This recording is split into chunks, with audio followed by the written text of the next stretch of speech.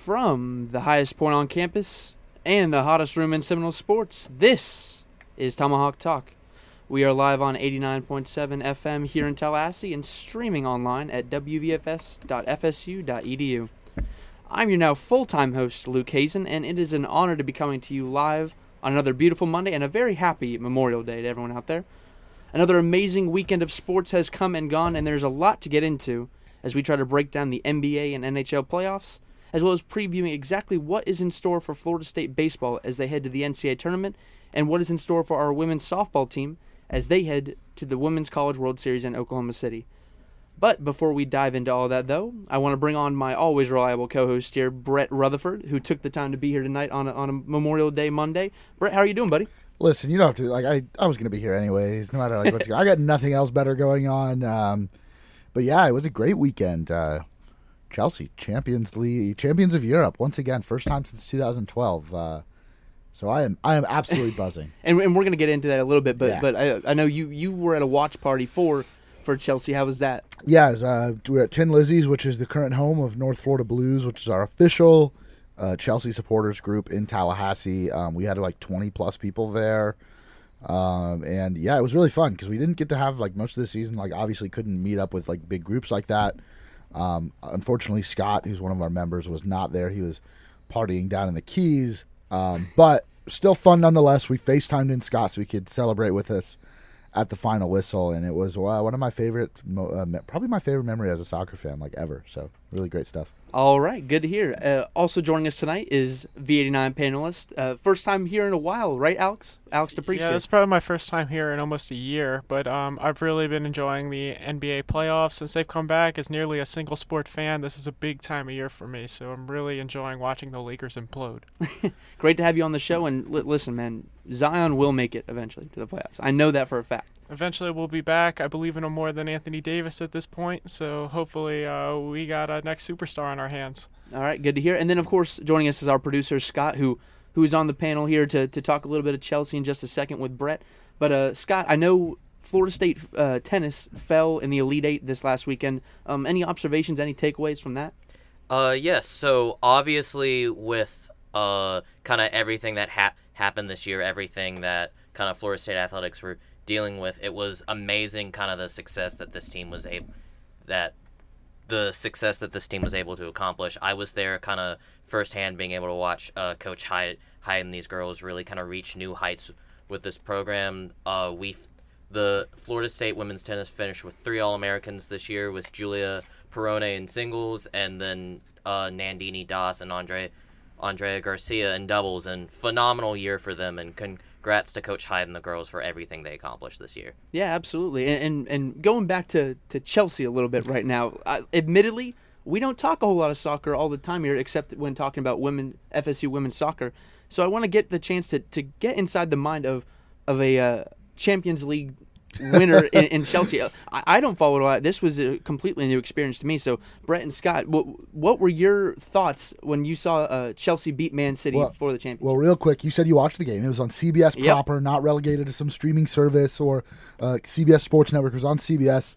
What were your thoughts watching the game, not being a huge fan of Chelsea or the sport? Well, I thought the atmosphere with most of the fans being back in there, it was crazy compared to any game back over here in the States. But also, I thought we were going to get Jim Nantz and Tony Romo on the call. I was waiting for them to pop in, but just a completely different experience than anything I've seen here in the U.S. It was crazy. Yeah, I think if I can sum up, and Scott, I really want to hear what you have to say too, because we didn't get to watch the game together. Thomas Tuchel comes in. He was hired in January after Chelsea sacked a club legend in Frank Lampard, who had been at the helm for about a year and a half and done relatively well, but had struggled towards the end. Thomas Tuchel's come in and done one of the best coaching jobs that I've ever seen in such a short span. Really turned Chelsea into, in this competition, which is similar to the NCAA tournament or certain playoffs that don't always end up with the 100% undisputed best team as champions, even though you could make that argument for Chelsea, but got them ready for the knockout stages of this tournament to knock off Atletico Madrid, Porto, Real Madrid, and then Manchester City in succession for a one-off game in which Chelsea defended like madmen, just completely did not let City create any chances in that game. It was the lowest expected goals total for Manchester City this entire season. And I know Kevin De Bruyne went off injured, who is definitely the heartbeat of that team, but was one of the most impressive things that I've ever seen. Kai Havertz, the big money signing, 21 years old, scores the winning goal. Man, it was absolute insanity on Saturday. Oh yeah, it was definitely nuts. I was not able to be in Tallahassee this weekend, as Brett previously mentioned. I was on my own in a nice condo in Key Largo, but like it was really watching the game though. You still had to watch the game. Oh yeah, it was nuts. I was screaming by myself in this place, and it was really awkward. But it was amazing to watch, because going into this game, I had no confidence whatsoever, and I was like, because we usually Chelsea FC have been a defensive juggernaut for a while, all season, but going into this game, like, the goals needed to be scored. I kept waiting. We were all kind of joking around, like, is this the game where Werner finally shows up for Chelsea? And it just never happened. But luckily we didn't need it, because Kai Havertz came in 42nd minute, and Christian Pulisic, I think in that, if he had scored that moment, if the ball would have been 3 inches more to the right, I think those announcers might have just wet their pants, because that would have been the moment that would have been replayed on Twitter, on YouTube, all over social media for weeks, was an American player scoring in the Premier League for the first time. Yeah, getting that goal, like, it would have been the second goal to put the game out of reach for City. Instead, we had to suffer through those last few minutes. Really cool to see Pulisic come off the bench there. I know, like, a lot of people wanted him to start. Havertz kind of started in his place and scored the winning goal, so you can't fault Tuchel for that. Great pass from Mason Mount, who's been Chelsea's best player and will probably be the club captain for the next, up to 10 seasons. The other thing I want to put, because we don't got to spend too much time on this, it was such a great game. N'Golo Kante, who was the man of the match, and not only in both legs of the semifinal against Real Madrid, but was the man of the match here. And with this performance, I think the odds makers agree with me, but I think he vaulted himself to the top of the list for the Ballon d'Or winners for 2021, which is given to the world's best player in that given year. He's going to go to the Euros to play with France. If he plays even up to what we expect out of him, I think he is the favorite to be the Ballon d'Or winner. Chelsea's never had a Ballon d'Or winner in their club history. I think N'Golo Kante, who is the best midfielder in the world right now, kind of put himself on the top of that list.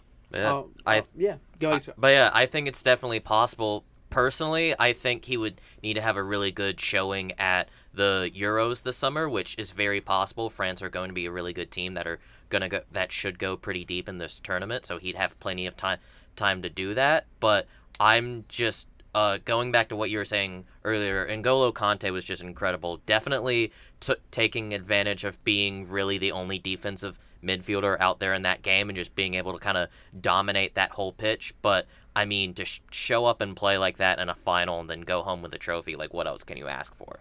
He's a player that nobody can hate. You see the kind of way he celebrates, and when France won the World Cup in 2018, and one of his teammates had to ask one of the other group of teammates that were celebrating with the trophy to let N'Golo take a picture and have his moment with it. Just a humble guy, and to see him, he's won everything now. Europa League, Premier League, Champions League, World Cup. He's won every trophy there is to win, and one of my favorite player ever. So, yeah, great stuff. Yeah, absolutely. A sight to see, especially for a lot of Chelsea fans here at the station. I know I was tuning in to see how you guys would react if you won, and also maybe how you lost. Just pure entertainment either way for me. But pivoting from that one-off playoff between Chelsea and Man City to the NBA playoffs, which are currently underway midway through the first round. Some of the series, however, have already ended, like the Bucks did to the Miami Heat down in South Beach this last weekend. We'll start there with the series that is already wrapped up. Alex, I want to get your opinion after that absolute dominating 3-game stretch by the Bucks after a close Game 1. Coming off of a season last year where the Heat kind of surprised everyone by taking it to the Bucks in 5 games, what changed for, I guess, both of these teams this year for the Bucks to absolutely dominate 4-game sweep over the same Miami Heat team? Right, so I've been looking a lot online, and I see a lot of people kind of referring to the Miami Heat as bubble frauds, if you will. But I don't necessarily think that's the case. I just think they have a lot of reliance on a lot of young players who weren't able to show up for the spotlight. It's kind of hard to see where the Miami Heat go from here. I have a large feeling that Pat Riley will probably move on from some of these younger players. It looks like they need to make a splash in the free agent market, and I think that's what they'll go out and try to do this summer.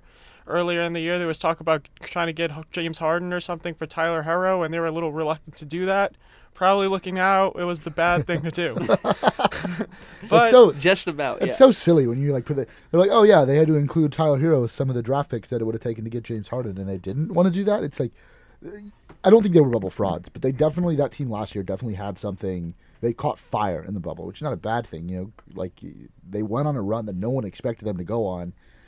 No one expected them to beat the Bucks in 5 games. Yeah, you hope they put out a better showing this year. They get swept, but ultimately, that's what you'd expect the team that was built like that to do. You don't expect them to go to the NBA Finals every year. Now the question is, like you said, for Pat Riley, what's next?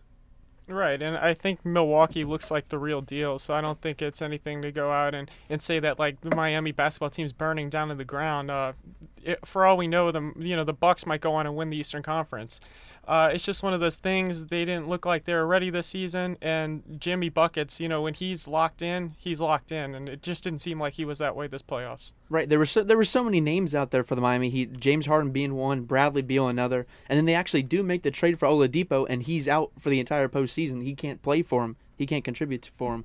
But I look at the acquisitions made by Milwaukee this last offseason with Drew Holiday, absolutely lights out in this series. I think he had the best plus-minus accumulated through the 4 games of any Bucks player, like over 90 or something like that. It was insane how much he contributed, more than Eric Bledsoe did last year.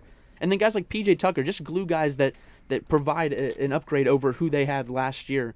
I think made all the difference in the world. I thought the Bucks were a better team last year than Miami Heat. I did too, and they won that game 4, and Giannis gets hurt, and everyone says like, oh, once it's 3-0, the series is over. They made it 3-1. If Giannis played in Game 5, there's a good chance they make it 3-2, and that series might not have been over. Injuries aren't an excuse. You can't avoid injuries; they're part of the game. But I think, I definitely think they were the better team then. Quick question for both of you guys or everybody here. Rapid fire, real quick, without going into the playoffs. Who did you have as your NBA champion? Alex, Go ahead. Yeah, no, I had the Clippers going on to win. I'm not feeling great about that right now, but I think there's still that's a my shot. next question. So hold on to that one. Sebastian, what was yours? Who'd you have winning it? And Utah winning it. Utah. I had for the second straight season, I had Bucks over Clippers. Bucks over Clippers So again. Clippers, Jazz, Bucks. Yeah. How's that answer changed, and to who has it changed now, at this point in the playoffs? So I was the one that had the Clippers first. Right now, I'm leaning a little more towards Brooklyn, but it's just that the Clippers have come out and they've kind of looked a little flat early on to the Dallas Mavericks. I've liked the way they looked in the last 2 games where they've won and come out and really played defense the whole way through.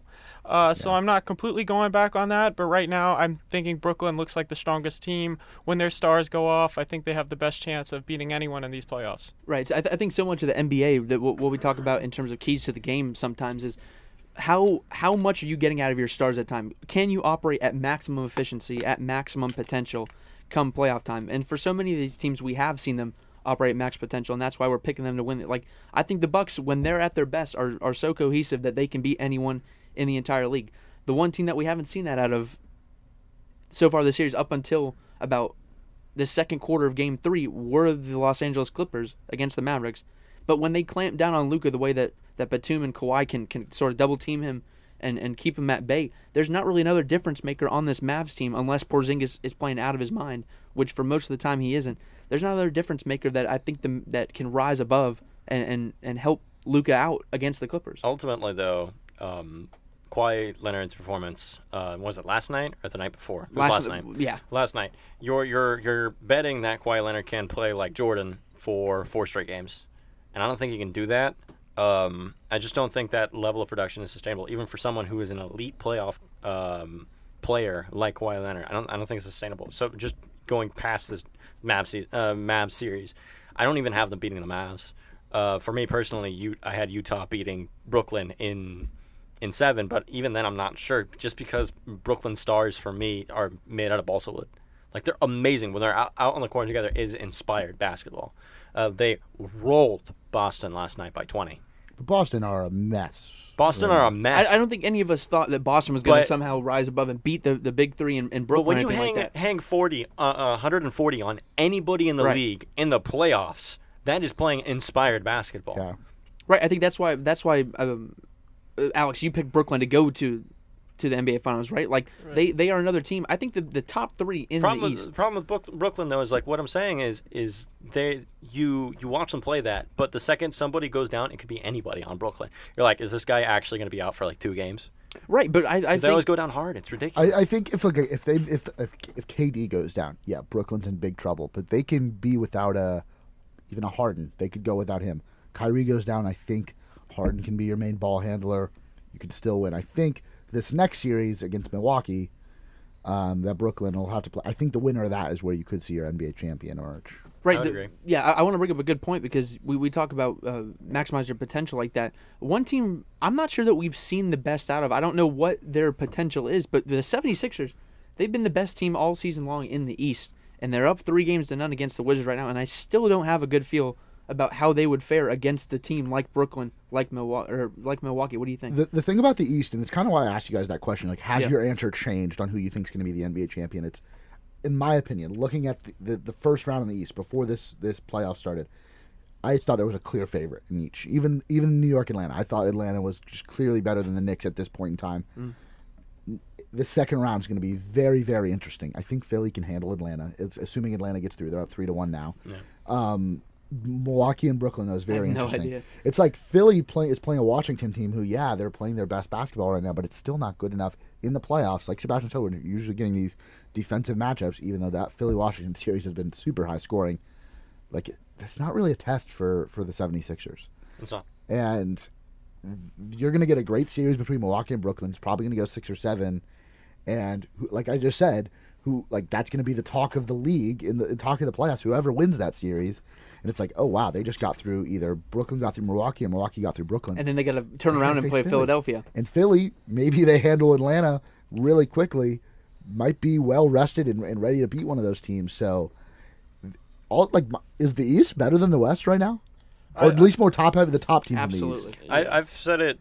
I think the last time that we talked about the NBA to this degree on the show was like 3 weeks ago. And 3 weeks ago, I told you that the East, the championship runs to the East. Everybody's too hurt in the West. At that point in time, everybody was too hurt in the West for that to be the case. I still have the West winning the championship, which is interesting. But it's like you say, Brett. Like there's three teams in the East at the going to the second round that their full expectation for the season is to win the championship. I don't think you can really say the same for the West. Go ahead. Yeah, it's almost weird because the top of the East seems like so top heavy.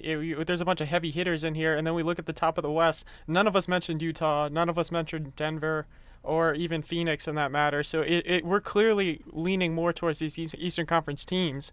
But I think looking at Philly, and the main issue I have with Philly is that there's a bunch of people who have played in the playoffs before, but they've never really shown like they were going to make it very far. We're ever going to like make a run at the championship. Even when Kawhi Leonard hit that dagger, that just seemed like the end of them for good. I would disagree. I mean, that was a Game 7 situation. Right. And it's like that's an overtime. That team still had a chance going into overtime. It's like if the difference between you and finals basketball is a shot, then I don't think that you can say, they clearly had no chance. Well, this is the Clippers series from last year. No, this is the Sixers 2 years ago. 2 years Well, ago you said against Kawhi Toronto. Leonard. I'm sorry, I had a brain fart. Against Toronto. Yeah, I just think the reason why we're still a little weary on Philadelphia is because I don't think we've seen Ben Simmons kind of gain our trust to the point where we trust him with the ball in his hands in a late game situation. It's always going to go to Embiid, and But I think Tobias Harris is playing the best basketball of his career. that is true. He's played the best that he has Like, played they're a true- while he's in Philly. They're a true big three now. 100%. But the last time we saw the Sixers team in the playoffs was last year, and they got bounced by Boston in the first round. So until I think I need to see them flex a little bit against Atlanta or New York or whoever comes out of that. If they struggle with their second round matchup heading into a series against Brooklyn, against Milwaukee, that's going to cause a little bit of concern in my opinion. There's not a team, though, whether it be Milwaukee or Brooklyn, that's assuming they face one of those teams in the conference finals. I can't confidently say the Philly is going to lose that. Like, you could say, okay, maybe you favor Brooklyn or maybe you favor Milwaukee, but you think you would probably pick that it goes 6 or 7 games. They're going to be a game or two away from playing in the NBA Finals. And so, yeah, I'm not going to sit here and put my money on the 76ers to go all the way, but they're going to be in it. They're not going to get walked over by any of these teams. And it's, like Alex said, a question of, like, do they have that? Can they hit that next level? Because they're playing amazing basketball right now. You could say that they were the best team in the regular season all year long. But do they have that next level? Can they put it into gear once they get past not these early series? It's it's going to be a tough series against Atlanta most likely. But once they get into the conference finals, once they get to a game 6 or game 7, can they get over that hump?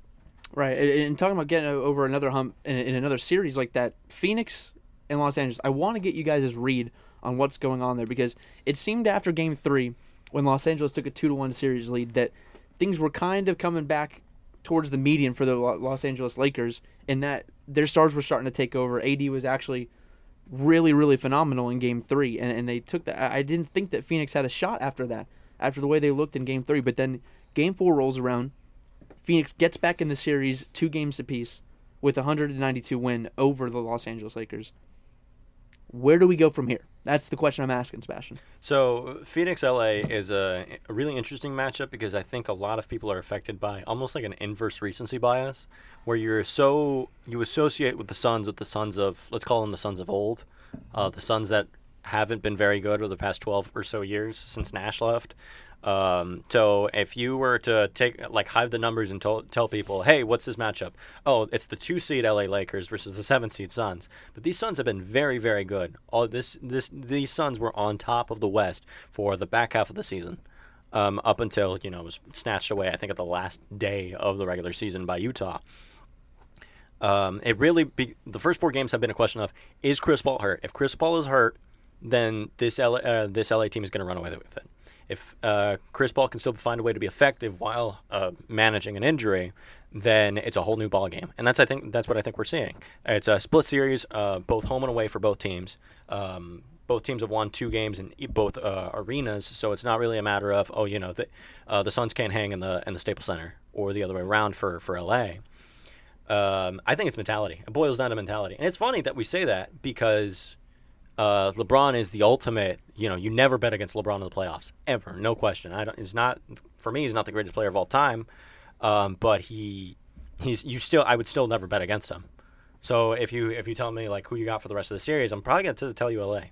Now, and on the inverse of that, Chris Paul is a guy who hasn't taken that next step in the playoffs. He's always been the bridesmaid and never the bride. In the playoffs. So it's interesting that I'm taking the same position while also understanding the contradictions that I'm flying into if we look at history. The one thing I think that Phoenix has going for him is the fact that Chris Paul, and I'm not a medical expert, I'm not close to the Suns, he seems to be on the incline from his injury. I don't think it's hindering him as much as it was in games 1, 2, and 3. Meanwhile, for the Lakers, Anthony Davis goes down with another injury. We don't even know if he's going to be available for Game 5 in Phoenix with a groin injury. So sometimes it's an ankle, a shoulder, a calf injury. It's whatever. This time it's a groin. Alex, how on earth, or if you're a Lakers fan or in your experience as a Pelicans fan, how on earth do you keep having faith in Anthony Davis to play a healthy 2 games in a row? So what I'll say, watching a bunch of Pelicans games while Anthony Davis was there, is that he was injured all the time.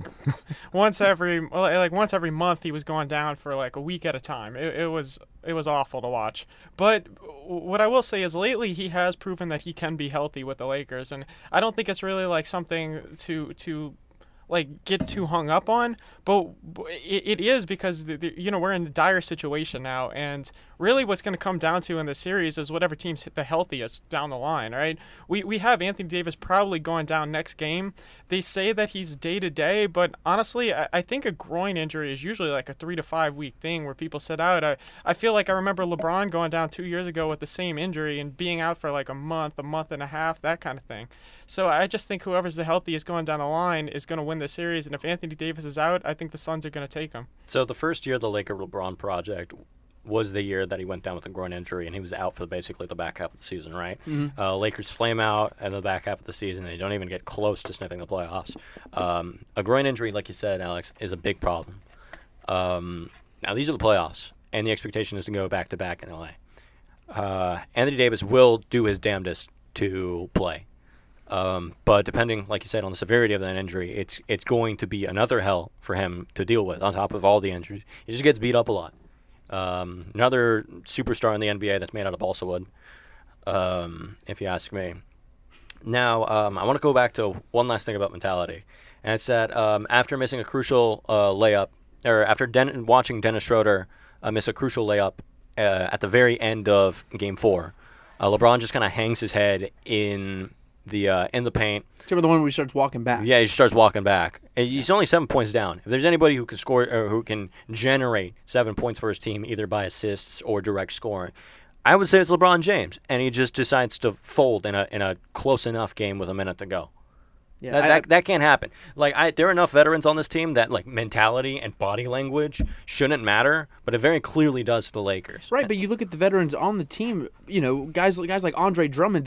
They aren't known for winning anything. Like you say, there are veterans on the team, but not a whole lot of them have that sort of winning mentality. Enough that the Lakers have enough brought. dudes were on the team last year to know what it takes to win a championship, bubble or not. You got dudes like KCP, you got Caruso. Like these dudes are still on the team, and they should know like what it takes to win and how hard it is. And if you just give up on a 7-point game with a minute 30 to go, you're not winning a game. Right. You're not winning any series. Right. I think the problem with Anthony Davis, it's not that he's frequently injured. It's the fact that he is constantly trying to rebound from those injuries by playing games in which he is not at 100% capacity. I completely agree. And he is a negative presence on the court. Another game before he went out with a groin injury, he was 2 of 9 for a plus-minus of -8. He was not a factor, if anything. At the worst, he was a negative factor for the Lakers in the game. Brett, let me get your opinion on this. Like, should they sit him out for multiple games? I mean, I don't know what to do with I mean, him. if he's healthy, if he feels he can go to where he's not going to injure himself further, then yeah, he has to play.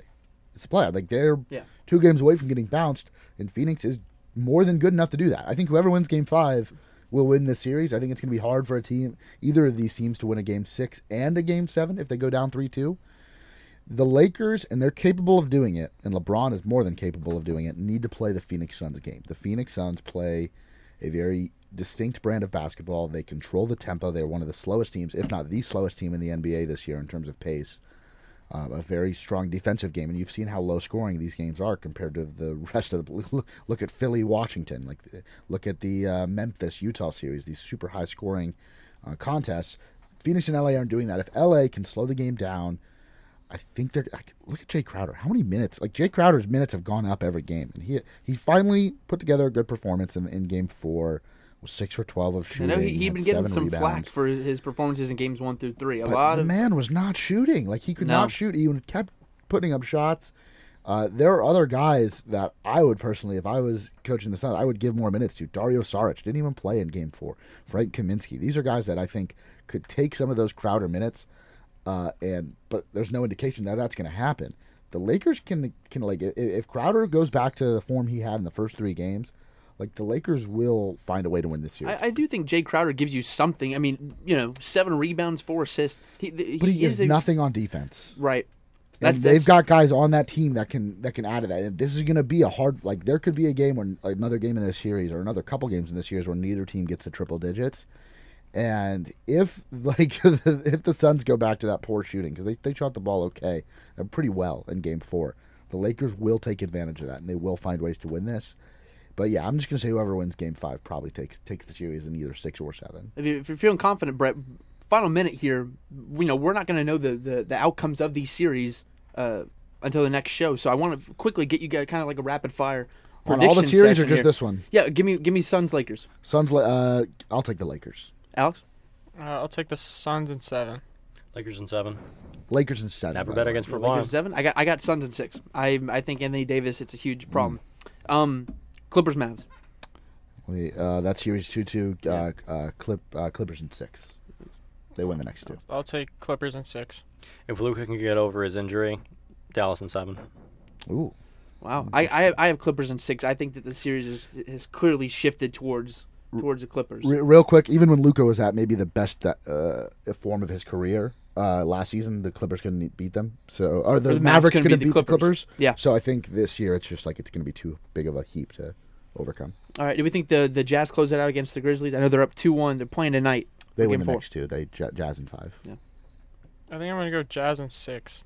Love the character in Memphis. I mean, for me, they're like the standout team in the West in terms of like how impressed I am at the end of the season. But I still have Utah taking it in 5 games. And I'm gonna go ahead and say Utah in 5. I mean, game 1 was really, really fluky in my opinion, and they've dominated the last 2 games. And then final one that's still sort of up in the air. Trailblazers Denver. You got to read on that for me, Brett. Man, I really thought Denver. Even I know they don't have Jamal Murray, who I think is not as good as people give him. He's a great player. I won't go into detail on that. I'll take Denver in 7. This goes the distance. I believe in Denver. I really think Jokic can take him. He's the MVP. I'm going to go Denver in 7. I think they still got a lot to figure out in Portland. That team needs a little more. Just to get over the hump that is the first round. I got Denver in 6. Yeah.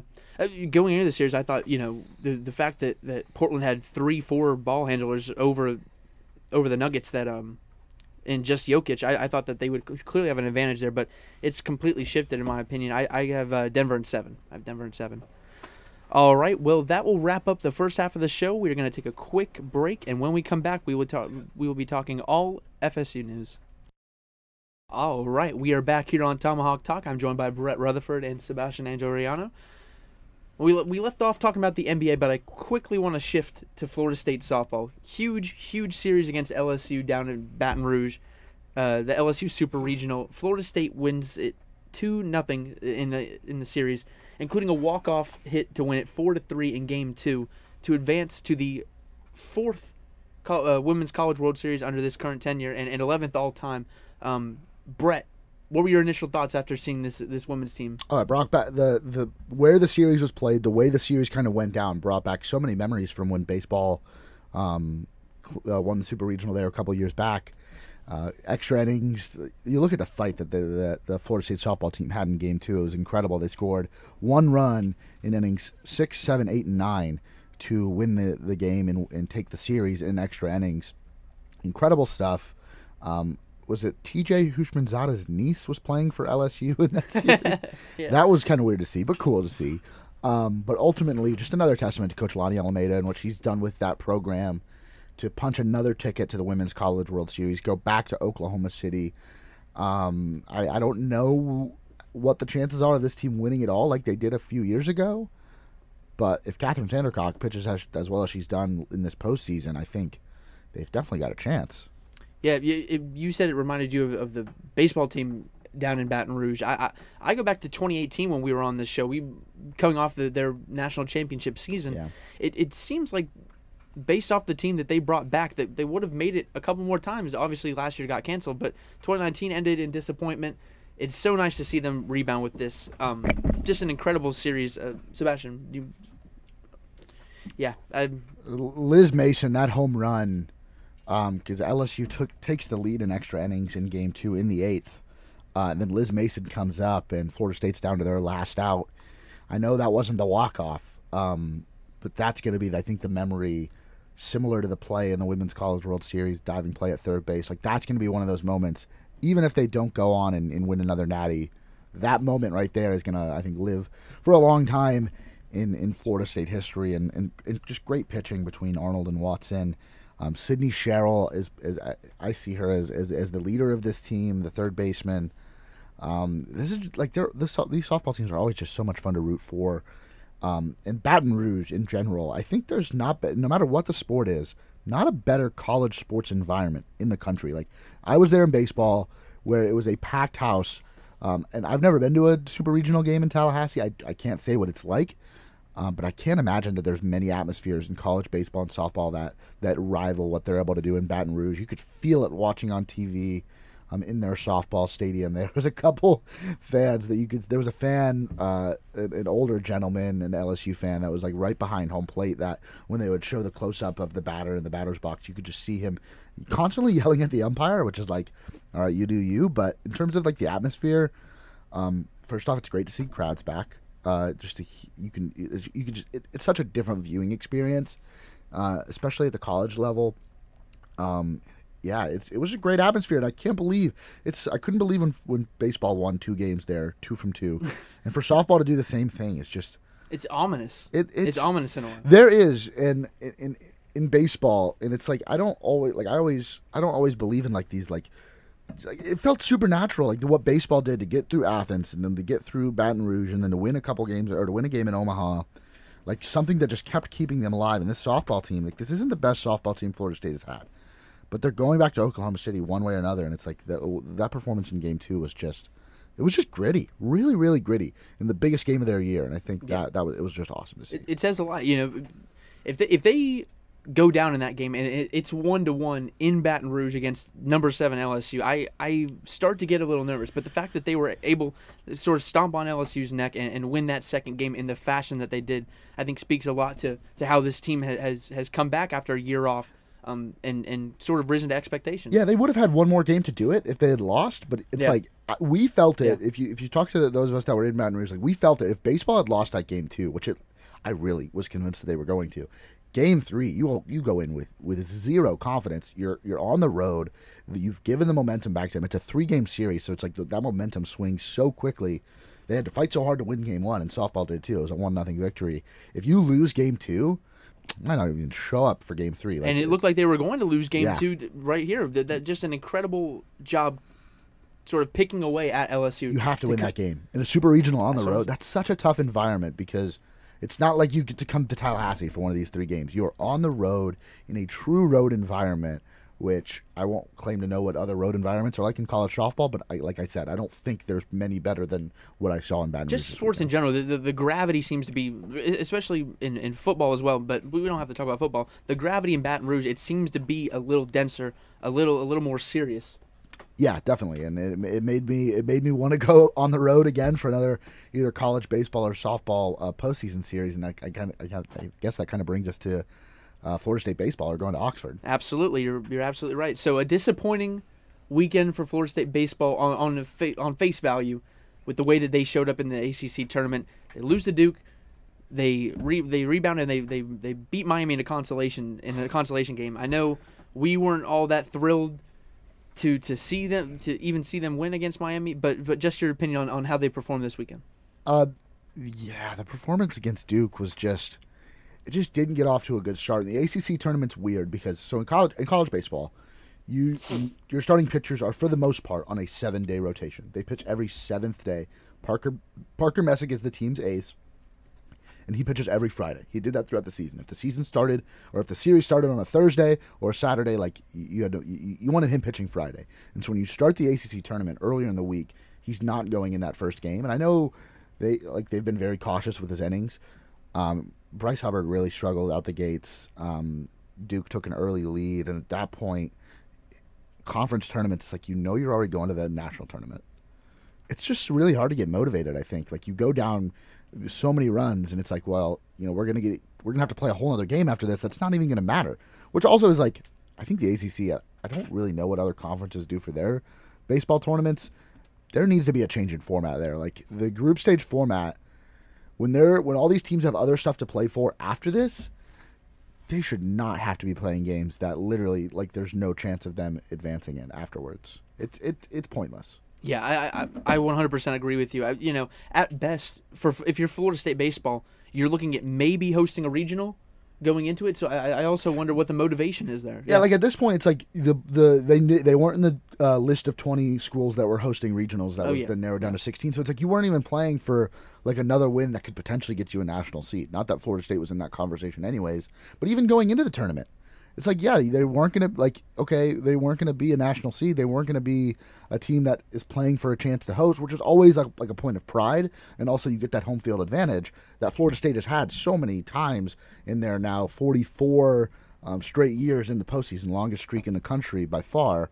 And yeah, that's just, the ACC tournament, I watched, it was like a 11 a.m. or noon start on last Tuesday or Wednesday. And it's like, I tuned in, but there was just no energy. There was no reason to get up for it. Especially without Messick on the mound. You want your bell cow going in a game to open up a huge tournament like that. And the fact that he was unable to go because it starts on a Wednesday sort of just deflates the balloon even more for this Florida State team. But looking ahead now, they get placed in the Oxford Regional. Mm-hmm. They will play Southern Miss on Friday at 3 p.m. I want to get your initial read on their chances, because I know you also, Brett, you you were sort of planning to make a trip down there. So I want to. I'm you know, still considering Is it it. worth? In your opinion, is it worth it to go down there to see this Florida State team? I definitely think it's worth it. Because I'm definitely considering it myself. It's a 7.5 hour drive from Tallahassee. Hotel prices aren't that crazy in Oxford, Mississippi. I haven't looked at tickets or potential credentials to cover the series, but this is a tough bracket to be put in if you're Florida State. Southern Miss, coming out of Conference USA, they've played against some of the better teams in the country. Louisiana Tech, they had a game against Mississippi State. They had a game against Alabama, all teams that are in the tournament. And Louisiana Tech's a national seed. They are going to be ready for Florida State, and this first game is not a given. You're going to have Parker Messick, who was the ACC Pitcher of the Year, was one of the best pitchers in college baseball this year. He's going to be ready to go. I like Florida State's chances, but it's not going to be a walk through the park, and then you're ultimately going to have to get through Ole Miss as well at some point to advance to a super regional, which is probably going to be played in Tucson or maybe Stillwater, Oklahoma. But yeah, definitely going to be a fun group of four between Ole Miss, Florida State, Southern Miss, and Southeast Missouri State. So definitely worth going if you can. Yeah, and a tall task in Ole Miss as well, who's coming off. They went to the semifinal in the SEC tournament against Arkansas. So also tough there. I think the one thing you look at for this team, more than pitching, more than anything else, is can the bats stay alive for one weekend? That's all I point towards. Can they get enough clutch hitting from their players that have been there all season long? Can they get them to wake up for at least another series in order to advance? Yeah, you're going to need home runs from Matt Nelson. You're going to need home runs from Elijah Cabell. You're going to need Tyler Martin to get on base at a 500 clip. Like, you're going to need It's a tall task. We've seen Florida State play at their best, and they are one of the best teams in the country, but they haven't had that consistency this year. And I think that's kind of what they struggled with the last 3 or 4 years. But, yeah, if they come out hot, they could easily win this regional and advance and get one step closer to Omaha. But it's definitely, like, for someone that's not a college baseball fan, you might see, Southern Miss. Ole Miss is going to be tough, but they have a good shot here. It's going to be tough. Yeah. Well, moving on from FSU baseball, wrapping up the last quarter of the show here, I wanted to get a little Memorial Day wellness check. We did this a couple weeks ago for Major League Baseball, but I think a lot of the times when us baseball fans, we sort of look at how our teams are faring and how they project closer towards the middle of the dog days of summer. I think we look at Memorial Day as a huge date there to see how exactly our teams are doing, how they project to do in the standings. So, Brett, do you have a team in mind that you're looking at that could not only is faring well right now, but that could sort of ascend later on in the season for Major League Baseball? Well, I guess we could start with the Rays. We could turn this into a Raise Your Voice podcast. The hottest, which I haven't recorded yet for this week. I took Memorial Day off. The hottest team in baseball. They just coming off their best in terms of winning percentage, best month in franchise history. They went 22-6. They've won 16 out of their last 17. They are in first place now by 2 games in the American League East. They just took Game 1 against the New York Yankees on the road.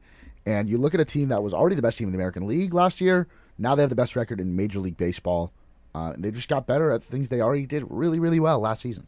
They have been ridiculously hot at the plate. More so, I think we knew heading into the season, pitching, although they had to piece some people together after losing Blake Snell, after losing Charlie Morton. We all know the story about that. But the way that the bats have woken up in these 16 out of 17 games, I think that's the reason why you have a jarring number like that, is because the bats have been ridiculously hot as of late. And one of the key cogs in their machine right now has been Rich Hill, who they brought in.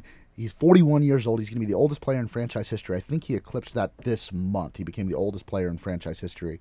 And he didn't really know what his role was going to be. He was here just to win.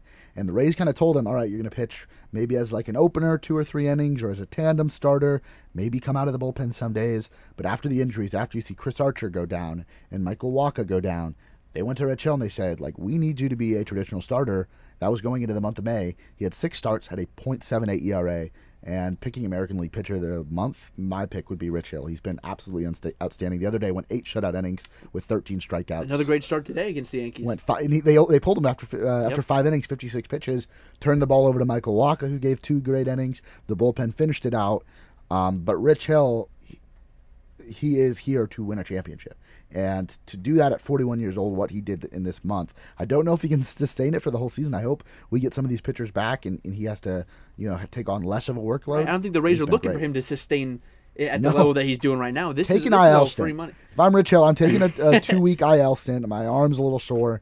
resting up, because if he can do this late in the season, like he could work his way into a postseason rotation for the Rays. The other name I would look for in on that pitching staff is a newly acquired guy in J.P. Fireheisen. He has been nothing but lights out from my standpoint. And they're getting him save opportunities. Yeah. It's like usually if you get a save opportunity for the Rays, you're nothing special. Like they had 13 different guys in 40 wins last season that got saves.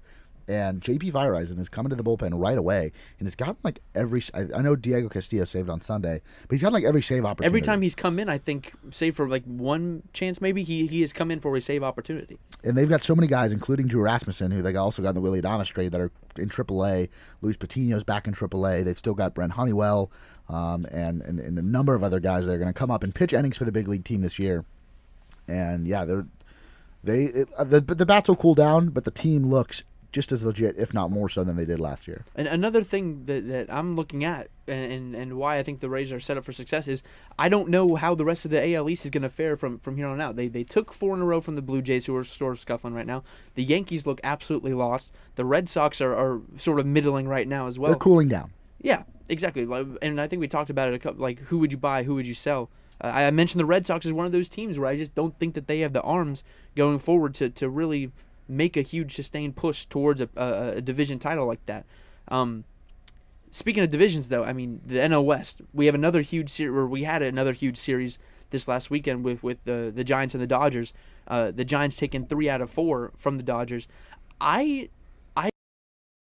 with this Giants team because but you just see so many baseball media personalities and people on Twitter that have huge followings that are just like talking about how terrible baseball is, but at the same time they want more people to be baseball fans. It's like, okay, just if you let these Tony La Russa comments die and let them just go quietly into the night, I think baseball would be better off. Yeah, it's an interesting point you bring up because I also want to spin that to another sport that had some really big news this last weekend with tennis, in that Naomi Osaka, #1 player in the world, drops out of the French Open because she was asked to fulfill her media obligations, and she said, no, for mental health reasons, I'm going to take these last couple weeks off from the media obligations and just sort of stick to tennis for the betterment of my own health. And so today she pulls out of the entire tournament because of it, and I just want to get your opinion on that. I think the story here is media relations between with players have changed so dramatically since the start of the pandemic, when everything has gone virtual. There's no access in locker rooms, and this is more talking about like team sports. It's just completely changed. And I saw Rick Stroud and a couple other sports writers talking about this on Twitter. There's no chance to have nuance or conversations with athletes. There's no chance to ask follow-ups on Zoom when there's an order for asking questions.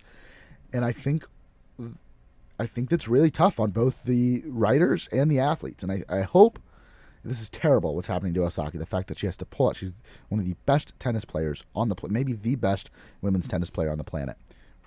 Having to not play in France at the French Open, it's awful. But I hope it kind of sheds a light on media relationships between players and writers, or athletes and writers, and that it ends up being a change for the good. But I really have a sour taste in my mouth that like this is the way it had to happen. Yeah, I completely agree. I think it's bad for tennis that we're having stuff like this happen, where they feel that like the top tennis player in the world feels the need to have to drop out because the coordinators of the event are asking her to do more than she really wants to.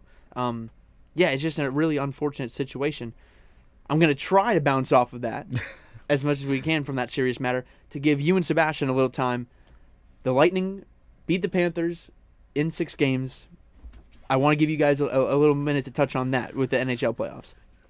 Man, after they lost Game 5, I was not nervous that they were going to lose the series, but that it was going to go 7. There were going to be injuries. It was going to be tough. But ultimately they pulled it out, and they're off to a good start against Carolina, which I was not expecting.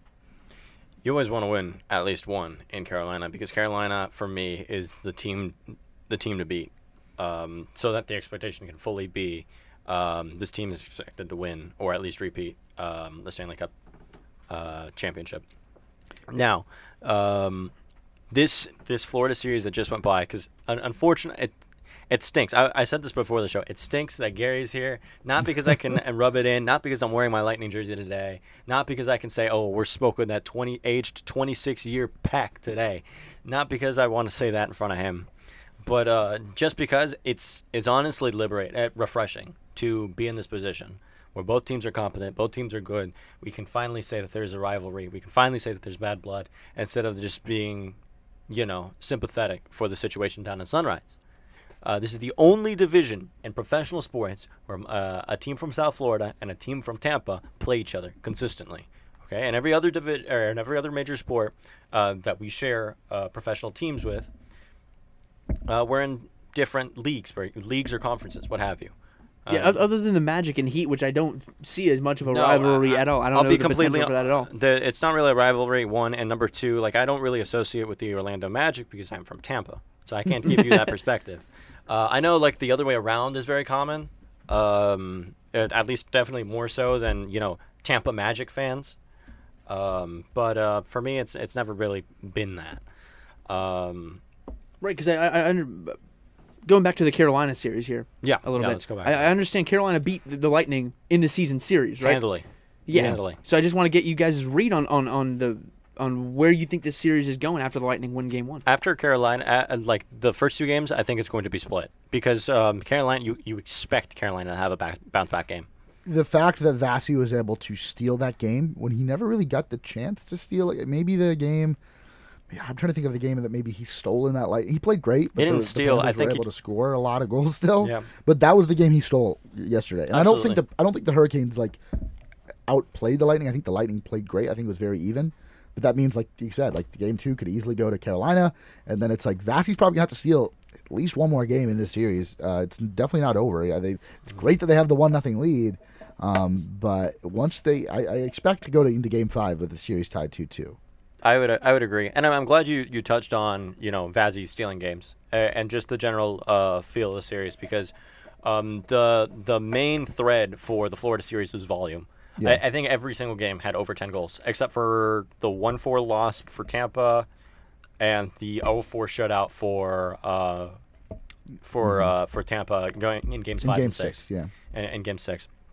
Apart from that, that's another game that I think I don't think there are games that Vasi steals. There are games where Vasi takes over, where he becomes just this impenetrable wall. Right. I got to go back. I hate when other people use the phrase a goalie stole a game. Okay, goalie's part of your team. If he plays amazing, he's a huge part of your team. They deserve. If your goalie plays the biggest basically part of your perfect, team. then that's not stealing a game. I hear when someone says stealing a game, it's they didn't really deserve to win. It's well, no, Vasilevsky's one of their players, and he was the best player on the ice. So that was a huge reason why they won. But he's going to have at least one more performance like that. It's going to be close. It's probably going to go 6 or 7. I don't see either team winning this in 5. With that being said, it's also does it make it more or not less interesting, but the fact that we have no clue who they're going to be playing in the next round, it's you can't look ahead to the Eastern Conference Finals because there is no Eastern Conference Finals. I think that makes it kind of more intriguing. I hope they don't stick with this format and with these new divisions going forward. But it's you're not looking ahead to, they're going to be playing Boston in the conference final. I really don't like the current composition of the playoffs just because you have situations like Montreal and Toronto playing in the first round. You've got situations like Florida and Tampa playing in the first round. But that was even the case last year where it's you knew you were going to be playing Boston in the second round because you were the top 2 teams in your division. You knew that was... I think what Brett is talking about is the fact that you could either face off against the Bruins like you normally would any other year, or you could be going all the way to Vegas, or you could be going all the way to Colorado after they reseed it. If the Lightning in Colorado play in the next round, it's wow, that should be the Cup Finals. That absolutely should be the Cup Finals. So if I want to answer your question, then no, I absolutely despise this format. But does that make it more exciting that it's we're going to get through Carolina? It really doesn't. I mean, we could be playing any of these teams. Yeah, exactly. I mean, that excitement going into the reseeding, whatever, if they decide to do a TV show, if they just decide to release it as a presser, that's going to be wonder into immediate disappointment. If you play if the Lightning play Colorado in the semifinals, I'm just pack it in whichever one of the, it's a disgrace that one of these teams is going to have to It's cool to have great series before the finals. We're witnessing I'd rather have the great now. series in the Cup final. Right, but we're witnessing one right now with the Golden Knights and the Avs, who were the top 2 point getters in in the entire league this season. Like, one of them is going to go home, and it's unfortunate, but that's the reality of this season. I don't mind seeing them play right now, though. Yeah, no, it's like we've seen that in the Eastern Conference in hockey before between the Lightning and the Bruins, who have played. Maybe you could argue that last year, I know the Lightning handled them pretty easily. That the Lightning and the Bruins were the best two teams in the league, and they played in the second round. The Lightning and the Capitals a few years back when the Capitals won in 7. Like those were you're gonna sometimes get not the perfect matchup in the Stanley Cup Finals. I do think the one disadvantage to this is the fact that you could see a cross country trip like that, So rather than the Eastern Conference and Western Conference. That's what gets me. Where it's like the fact that the Lightning or Colorado and a team like the Bruins, the Maple Leafs or the Lightning could play in the semifinal. That feels wrong. That's just it feels wrong. It's not in a. It's because we've never felt it before. Yeah, but it's. Yeah, but those games are like cross country games are supposed to be special. Yeah. Just like interleague games in baseball are supposed to be special. Well, I gotta throw one more shout out before we wrap up tonight. Yeah. The recruiting dead period is over at midnight tonight, and Florida State football is hosting 17 recruits on campus as the clock strikes midnight. They're coming into the facility at midnight. They're going to give tours of the locker room. They're going to be out on the field. 7 of those 17 recruits are in the top 200 nationally. And I just want to give Coach Norvell and his staff a lot of credit. They've come in and only had a few months where they were actually really recruiting before the pandemic hit. And they've put together some serviceable classes, completely virtual. Coach is not allowed to meet with these players in person. And now that's over, and we've seen the kind of traction they've been able to get. A.J. Duffy, obviously Travis Hunter, Sam McCall. These guys they've got in tow for this next class. And now tonight to see them finally get to recruit in they're calling it Midnight Madness, is just really awesome to see, and I think a boost that this program The goodwill is definitely paying off, and we're going to hopefully it continues into the future come football season. I'm hating all the goodwill they're building because I'm going to go into that Notre Dame game with so much hope, and they're most likely going to. I'm going into the series with once again kind of very low expectations. If there's anything I've learned from both, not only in college but also in the professional leagues, is that you got to let managers and coaches build something before you can. We've made that mistake before. I don't think that Willie Taggart was really building anything. I can't believe I'm saying his name 2 years removed from his removal from his post, but we both didn't give him any time to really build anything, and B, he wasn't going to build anything. But I just really hope that Norvell gets that chance to see if he can develop something, develop a program like you're supposed to here at Call.